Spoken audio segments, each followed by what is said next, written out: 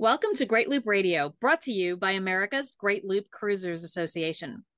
We're dedicated to sharing Great Loop information and inspiration with those actively cruising, planning for, or dreaming about a Great Loop adventure. This is Kim Russo. I'm the director of AGLCA, and today we're kind of capping off our 2023 update series on buying a boat. We're going to be talking to Cindy Lewis with Sterling Associates, and she will tell us about financing in 2023. If you've listened to the other episodes, we've covered finding and buying the boat and any trends in the boat buying market, and we've talked about insurance. So kind of the third piece of that puzzle we like to include is always financing. And of course, with the economy being where it is and interest rates ticking up, I know that a lot of our members have questions. So we'll bring in Cindy in just a moment to fill us in on all that. As always, I do want to take a moment first to recognize and thank our Admiral sponsors who support AGLCA at the highest level. They are Curtis Stokes and Associates, Passage Maker Trawler Fest, Skipper Bob Publications, and Waterway Guide Media. As always, we encourage our listeners and viewers to support these businesses that support the Great Loop. And another wonderful supporter of the Great Loop is Cindy Lewis with Sterling Associates. Cindy, thanks for joining us.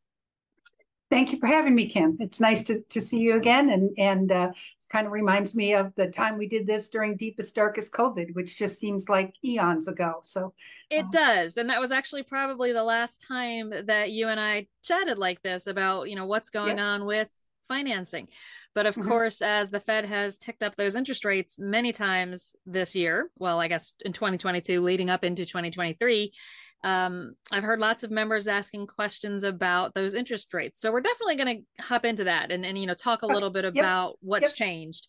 But let's start with some of the basics. So, for those who perhaps have never really given any consideration yet to financing of their boat, kind of give us the basics of what's expected, how much is down, what are the loan terms, things like that. Sure. Okay, well, the basic ABCs are the banks are going to look for 15 to 20% down payment. And if the loan amount is over $100,000, they'll finance it for 20-year terms. If it's under $100,000, they'll go 15-year terms. Unlike real estate, where if you put more down and shorten the terms, you get a little better rate, they really don't change anything. The thing to keep in mind is that most bank loans are paid off in 3 or 4 years. People pay them off, they get into a different boat.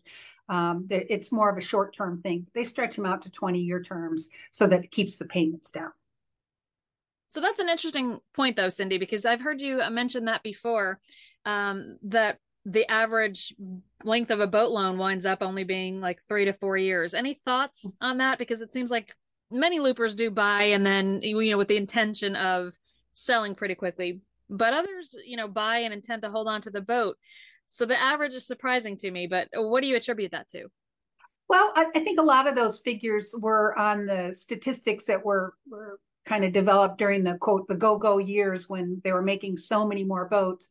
People would trade up 2 or 3 feet every couple of years. So that adds to it. Then people will also start to age out and decide that they don't want a big boat anymore. They want to go downsize. We see that from time to time too.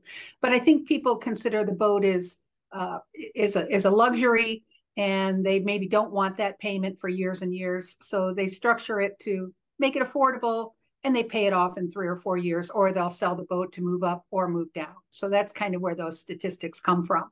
I find with loopers, I've financed many main ships multiple times because people will buy a boat, do the loop, sell the boat. And they may not get out of boating, but they might get into a different kind of boat for their use. So they've done the loop and they want to go back to their home waters, and then they want to get into something that's more suitable for how they're going to use the loop, use their boats and do their boating. So again, people, it's not a one and done. People move in and out of boats many times, like people move in and out of houses. Although I think more people keep the house rather than sell the house. But again, it's a case by case situation. So one thing I think folks are curious about is how, from the bank's perspective, how is the boat valued? The buyer and seller may have agreed upon a price, but what if the bank's not in line with that? How does the bank decide what the boat is actually worth? When marine lending first came about, they had to establish values because they really didn't know what the value was. And there were 2 forms of this. One called NADA, which is like the Kelley Blue Book, and Buck, BUC. And dealers had to join these groups, contribute numbers. And that was, again, back in the go-go days, millions of boats being built every year of all size. So the banks needed to know what were these boats worth on the used market. So they used statistics that these buyers and sellers were reporting, dealers, manufacturers, what have you. Well, along came Yacht World and along came soldboat.com. And Yacht World is expensive and it comes with soldboat.com. So all these brokers and dealers and builders said, since we're into Yacht World and we get soldboat.com, we're going to drop Buck and NADA. Well, the problem with that, with them doing that, is that Buck and NADA have old statistics. So quite often the banks, when they wrote their policy based on using Buck and NADA, banks have old numbers. So they can look up an X model, whatever year model, whatever boat. And those statistics are based on 10, 15, 20-year-old figures that were reported, and newer figures have not been reported. Now, that's changing a little bit because the values of the boats have come up. They're selling for higher prices. Those figures that are getting reported are a little more true. But it was very challenging up to a few years ago when the used boats started commanding higher prices and bringing the value up. So in 2008, when the economy crashed, there were a lot of repos, a lot of voluntary repos, and fire sale prices and the values came down. Now, because of limited inventory and higher prices, the values come up. So what we try to do is, on an older boat especially, is make sure that we find a bank that does not use Buck and NADA, or if they do, that they'll also consider a soldboat.com and comps report. These days, the surveyors tend to be providing very good comps, and the banks will look at what the surveyors are providing. So it's kind of case by case. We try not to use banks that use Buck and NADA only. The banks have become a little more softened in their requirements and will take soldboat.com. So, I always tell customers, the price of the boat is what the market will bear. So if the boat is priced at X and other similar models are within that price range, it's priced right. Then you have to look at options and, add-ons and things like that. But if your boat is priced thousands of dollars higher or thousands of dollars lower, then you want to say, okay, maybe what's the problem here? Do we have an unrealistic seller, or do we have a fire sale because someone's in trouble, or perhaps a family member passed away and the estate wants to sell the boat quickly? There's always different case by case situations on what a boat's value is. But I think by and large, the brokers do a really good job at helping people price their boats fairly. And I think sellers know what their boats should be worth, although recently I have to say there's some sellers that sort of think their boats are worth more than they paid for them 3 or 4 years ago because of this kind of frenzied market. And I think that's changing a little bit, that again, they're becoming a little more realistic. A lot of the buyers right now are thinking, well, the boats are priced 30% too high. I'm going to wait. But I don't think that the boats are going to come down 30%.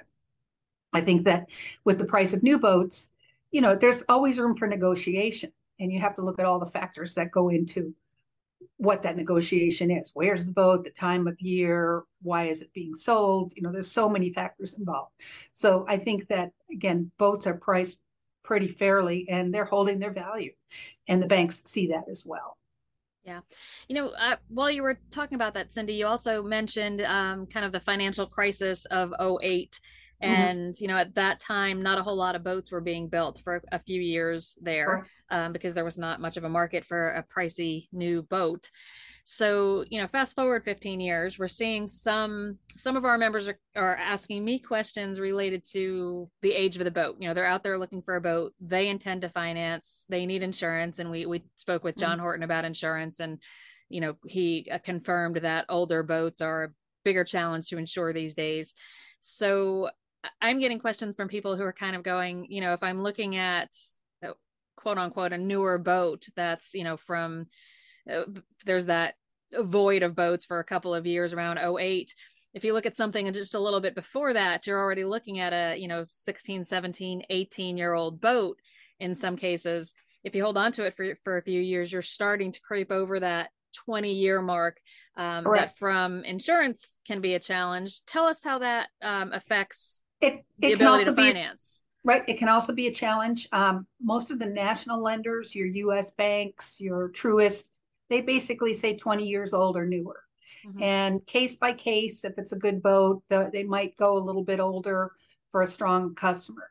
Part of that is they want to make sure that the customer realizes that an older boat might take more maintenance. So they want to make sure that they're a solid customer. We happen to have some lenders that will go back to 1988 or newer. There are some other banks out there that will do older boats, but I know we happen to get a lot of business with the older boats. And I always tell customers, think of your exit strategy. Someday you're going to want to, need to, or have to sell the boat.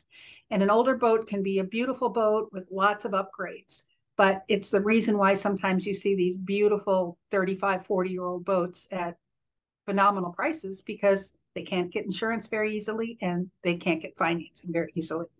I think the insurance part of it, and you've already done your conversation with John, I think the insurance part of it is going to be a bigger challenge for a while than getting financing. And it's just the nature of the insurance markets right now. And you're right, as these boats, back in the heyday, late 90s, early 2000s, that's when a lot of boats were made. But the brakes went on in 2008. And anybody that was buying a boat was ordering it to, building it to order.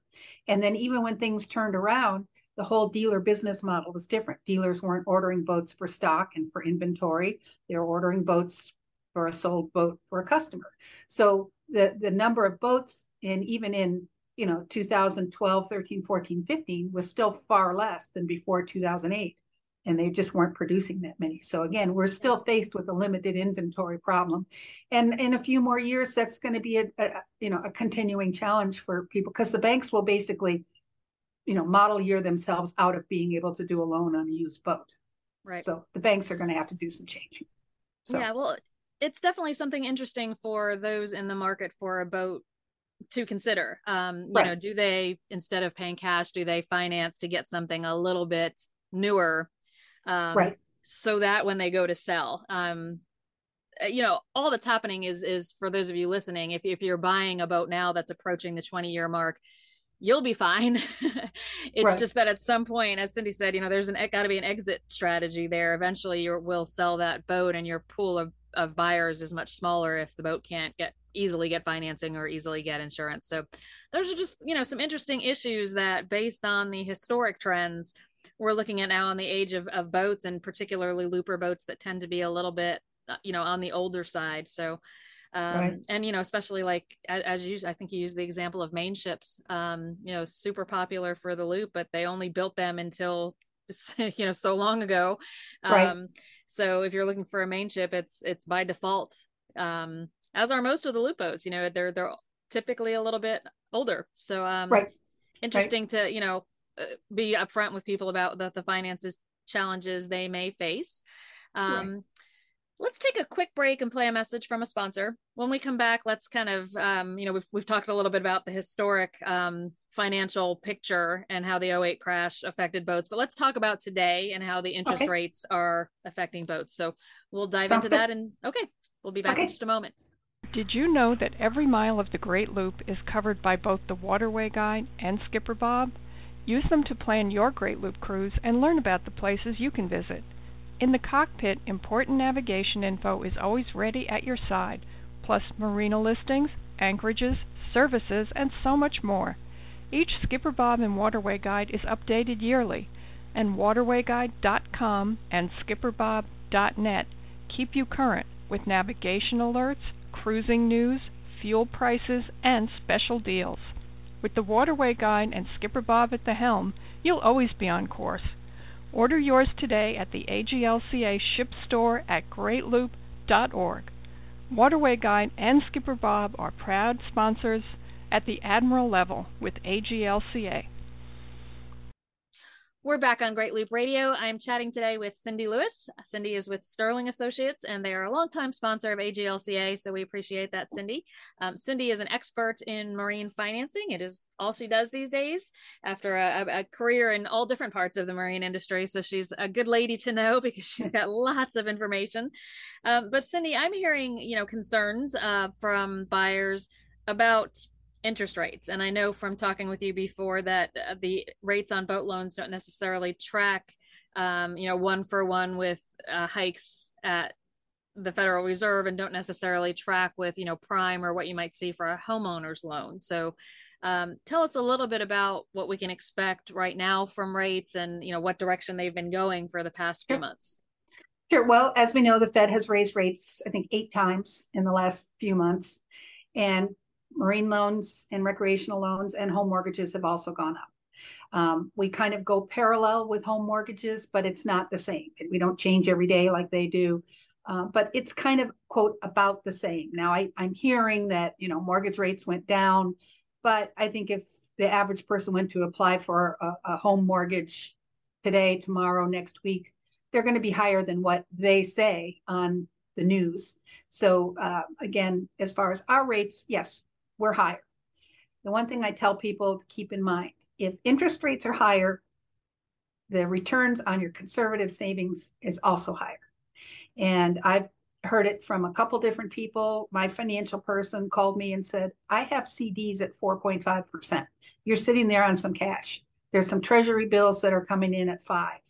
He said, you might want to consider moving some of your cash to CDs, which this is another good reason to consider financing, because if you can borrow money at 6 to 7%, keep your cash and make close to 5%, you're practically even. And cash is king no matter what we're doing in our life, no matter what we're paying. It's always nice to have a cash cushion. And we learned that during COVID. Everybody was like, oh, I'm glad I've got cash. If I have a problem and can't work, I've got cash. And it's still important. The world is not leveraged to the hilt like we were in 2008. And cash is still important to have. So I haven't seen a slowdown in the inquiries. People are still borrowing money. When I first got into the loan side of this in the early 2000s, we refinanced the world down to 6.5%. From 8, 9, 10, 11, 12% boat loans. And then a year later, we refinanced them to 4.5. So it's kind of like, it's kind of like an amoeba. It's always moving. It's never solid. But if rates are higher, we'll give you a call when the rates go down and we'll refinance your boat. You're not obligated to pay for that loan for 20 years. If you feel that you bought the boat and borrowed the money and you really don't like paying the interest, well, pay it off. You're not held to task. It's not like you're living in a house that you got a 30-year mortgage on and you may not have the option to pay it off. Pay off that boat loan. But again, I'm not seeing a slowdown in loan inquiries. A little bit slow because it's winter. It's January, February. It's always slow for us. But it'll pick up again in March, and we'll be busy. And I've found that higher interest rates never really stop people from borrowing money. Mm-hmm. In fact, higher interest rates might have people sitting on cash and saying, I can earn more in the bank. Right. So I think it's a case by case situation. And the other thing too is that people think, well, I'll just write a check. Interest rates are too high. But keep in mind, a lot of money is in retirement accounts, IRAs, 401ks. And if you take too much money out, then you're going to be paying penalties on that. So you can borrow the money. Maybe it's a little higher than you are used to for the last few years. But a lot of people in this market can remember when interest rates were 14, 15, 17%. They were buying their first homes. They still had, college debt to pay, you name it. And we've seen higher rates. I think there's a certain demographic that's never seen a rate as high as 6%, but they're under 35. And right. So I finance boats for people like that too, but they'll scream at me, what do you mean it's 6%? Last month it was 4%. Well, yeah, but you're not borrowing very much money, and that's what it is. You haven't ever seen those higher rates before. So I think you have to look at the overall picture of, does it make sense to finance? Does it make sense to pay cash? And it's case by case. And again, I think a lot of people, work all their lives, they save up, they're saving for the rainy day, and they say, I don't want debt. But debt is not necessarily a bad thing to have, particularly when you're buying a boat or an RV or a beach house or something like that. And you can always pay it off.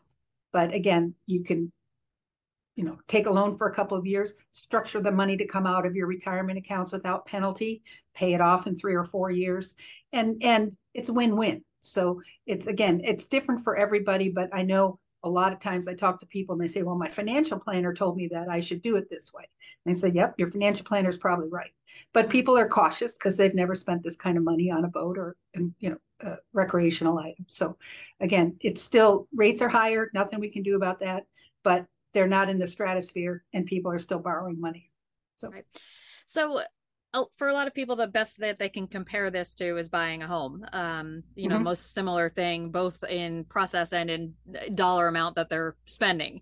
Right. So, in real estate, there's some strategies when the rates are high to bring them down a little bit, either by putting more down or changing the term of the loan.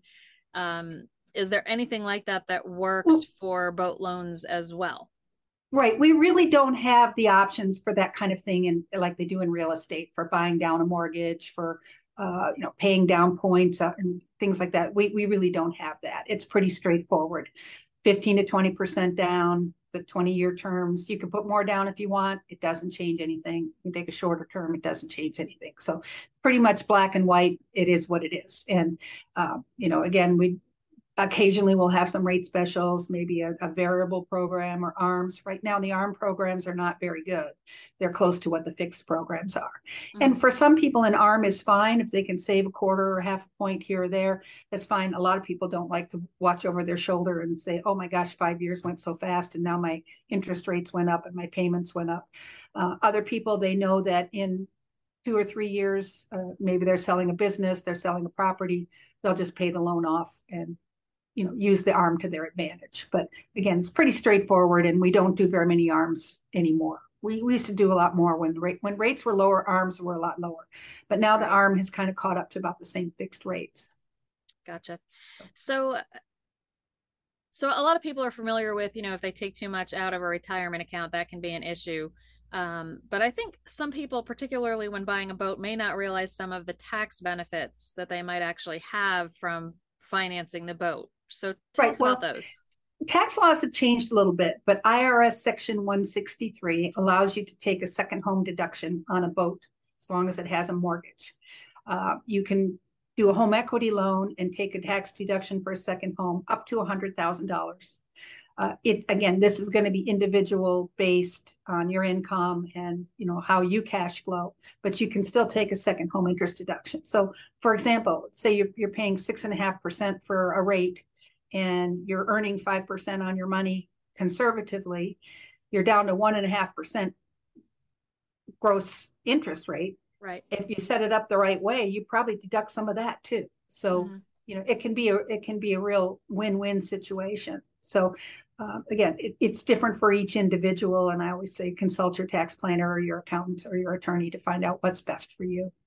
Definitely. But I do think that may be a deduction that people are not necessarily aware of if they've never had a, true kind of long-term cruising type of boat, because there are some parameters on the boat. So if you have just kind of a weekend boat or, a runabout that you use on Saturday afternoons, it's probably doesn't qualify. So what are the couple of things that the tax code is looking for it to qualify? Cooking, sleeping, and toilet facilities. Mm-hmm. So as long as you can heat a can of soup with a Bunsen burner, have some type of a head and have a place to lay your head and go to sleep, that considers a second home. And these days, a lot of these center consoles that, they're really no more than just an open boat with 2 or 3 outboards on it. Those center consoles, they have those things on board so people can take a deduction on it. Even they're never going to sleep on it. They're never going to cook on it. They're only going to be bringing their lunch and their cold beverages, but they do have it so they can take the deduction. So yeah, good information. Definitely something to consider. So what is the process like to go for funding? Is it something that you should have, some kind of an approval lined up before you start the boat, the serious boat shopping? Any lender can get you a pre-approval. It's very easy. They just need a boat on the application. So unlike real estate where you say, I want to go buy a beach house and I need to borrow X dollars, and then you go look for property once you have a mortgage approved, we need a boat on the application. You're not obligated to that boat at all. So I always tell people, you kind of know what you're looking for. You kind of know what your top end of your budget is. Pick a boat that's at the top end of your budget. We'll get you an approval for that. You can always change boats. You can always take less money. But what this does is it allows you to make a move quickly when a boat comes along. You can say to your broker or to the seller, I'm pre-approved for this boat or a similar boat, similar price range. All I need to do is a collateral change. Financing's not an option. That makes you a cash buyer. And it also gives brokers peace of mind when somebody says, you've got 3 or 4 boats I'd like to go see. And that requires travel, airfare, driving time, hotels, that kind of thing. Broker wants to be sure that you can afford the boat.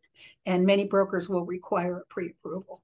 Approval turnaround is 1 or 2 days. There's no fees involved with that. And again, it's peace of mind for everybody, knowing you can go into a negotiation and a transaction knowing that the money will be there. And then the bank will, of course, require a survey, and the survey value needs to be there as well. So if the boat's a piece of junk and needs a lot of repair, the bank might say, no, we don't like this boat, but you're not going to buy it anyway. So again, pre-approval is always good to have. It just takes your time to get the information to the lender. And again, you're not obligated to anything, and there are no fees. So sometimes it takes a while to find a boat, and there's still, again, as we just talked about, limited inventory, and there's a lot of buyers out there. So it's good to have that in your hip pocket when you get serious. Yeah, most definitely. And as we found out in our insurance discussion, the insurance process is working a little bit more like that these days as well, since insurance can really be a challenge. So, just kind of add this to your to-do list to look Right. for that insurance information and the financing on the front end, and get those, kind of pre-approvals. And it is a true pre-approval process for the financing. For the insurance, it's slightly different, but again, the insurance part has moved up further in the buying process than it once was because of those challenges. Right. Well, the financing, it's basically an approval with stipulations. So you're getting an approval, and the stipulation will be purchase agreement, survey, proof of insurance. They might want to see more tax returns or bank accounts, but basically it's the same as an approval with stipulations. The one thing that I've done a lot in the last year, and now with every conversation, I tell people, have you checked out insurance? And have you spoken to an insurance agent? Do you understand what the requirements are? I'm sure I can get you a boat loan, but let's make sure you don't go all the way down the line and come to closing to find out you can't get it insured, and then you lose your down payment. And it's happened. So, we always I always try to encourage it. I know a lot of brokers do. I know some brokers don't, but on my end, when I'm talking to a customer, I push insurance. I had one today, and they're buying a boat, and they're looking at boats that are bigger than they've ever had, and I'm pushing and saying, you need to contact the insurance company. You're going to have trouble getting insurance. And they're looking at a big sailing catamaran in the hurricane zone, and they're not going to get insurance without a captain, and they don't want a captain. So you already had the conversation with that.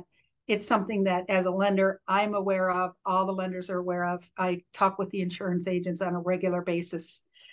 I had a conversation this morning. A gentleman called looking for a very big trawler, and he said, well, I talked to one of the agents from the AGLCA a couple years ago, and he said, what's changed? And I said, a lot. You need to call them, and you need to figure. He said, wow, I didn't really realize it has become such a challenge. So the lending part's a little easier than insurance, but they kind of go hand in hand. So we always encourage people to get a pre-approval and get that insurance squared away. Yeah, absolutely. And if you're not up to date on what those changes in insurance are, there's a podcast from early January of 2023 where we covered that. There's also a lot on our website, and we've really been working to kind of get that information out. Some people have unexpectedly not had big issues. Some people who, expected to kind of sail right through the insurance process have had issues. And, the more we can get the word out so that becomes, let's face it, people who are in the position to buy a boat and do the loop have pretty much, are typically not really credit risks and are not used to being viewed as insurance risks. So it comes to us as a surprise to somebody who hasn't really kind of stayed up to date on the market. I think for many people, they might have had boats before, and it was never a problem to call the insurance agent and say, I'm buying a new boat, and this is what it is, and I need to get insurance. Because 3 years ago or 5 years ago, it wasn't a problem. But in the last 18 to 24 months, the insurance market has changed. And it's, I see it all the time with very experienced yachtsmen, people I've known for years, family, friends. I get a call, hey, my insurance company is canceling my county in Florida. Help, where do I go? Insurance people. And, people have never had a claim, big boat owners. And it's shocking. It's shocking. So yes, absolutely. So Go ahead. Again, the banks are out there to, approve loans. But again, I always encourage people do this alongside of your application. Do it before you send your application in. I've had a couple people recently that have called me back and said, I so appreciate your telling me, because I have to rethink this and get a 35 to a 38-foot boat before I can get my 45-foot boat. Yes. And I'm going to have to do that for a year first. And I'm prepared to do that. But it's kind of like, that they don't want to hear what you're telling them about this, but it's the fact of life. So, Yeah.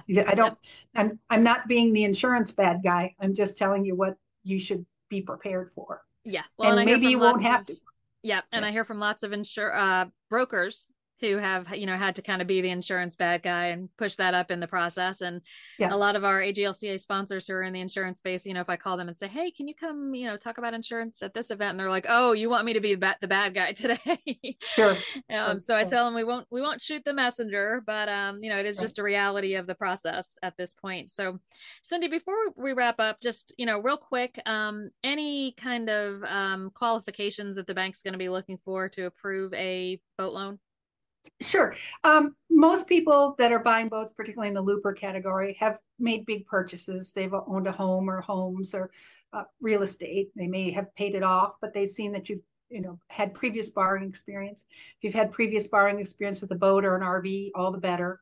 The one thing that they still like is liquidity after down payment. So a lot of people have a lot of money in the retirement accounts, but if they're not 59 and a half, you'll pay a big penalty by pulling it out. So I always say maybe plan ahead. If you're under 59 and a half, make sure you keep some more money in the brokerage accounts, cash savings account, because after the down payment, the bank will want to see at least 12 months of payments in non-retirement accounts. What you do with that after you get the boat, you can move it around.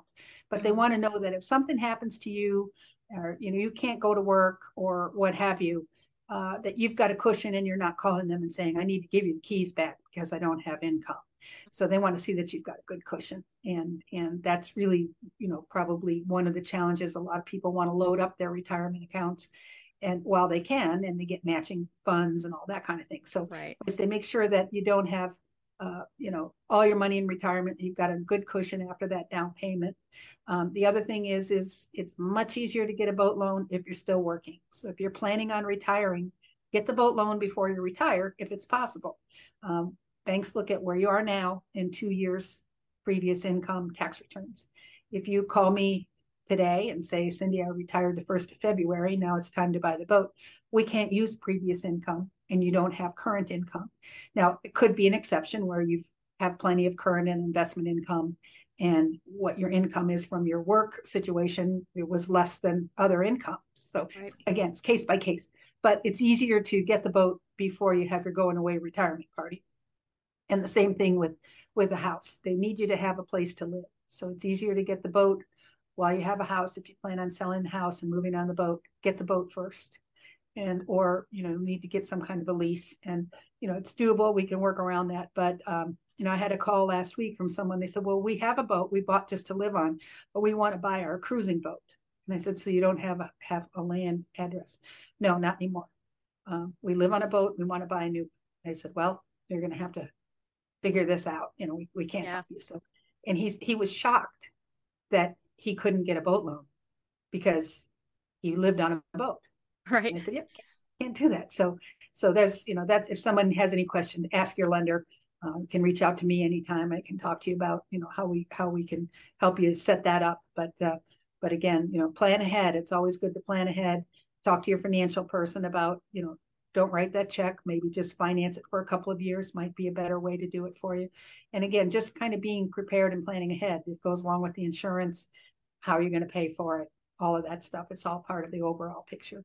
And any lender would be happy to help you, figure out that process. Yeah. Excellent. Cindy, we will wrap it up there for today, but thank you for once again sharing all of this information. We just love having some of our sponsors come on and really, show their expertise, and thank you for that. We appreciate it. Good to see you. Thank you for having me. It's always fun. And I'm looking forward to the rendezvous in May. In fact, I was just booking some reservations and making some plans. So, and that'll be here before we know it. And it will. Yep. And Cindy is talking about the Spring Rendezvous, May 1st through 4th. Registration for that actually opens on Monday, February 13th at noon Eastern. So right around the corner. We're excited about it. And if you want to hear more about this topic or a whole host of other topics kind of related to finding and buying your boat and planning for the Great Loop, as well as actually navigating the Great Loop, the Spring Rendezvous is a great place to be. So, Cindy, I look forward to seeing you there. Great. Safe travels, and we'll talk soon. Sounds good. And thanks you to everyone who's watched or listened this week. We'll be back next week with another episode of Great Loop Radio. Until then, safe cruising.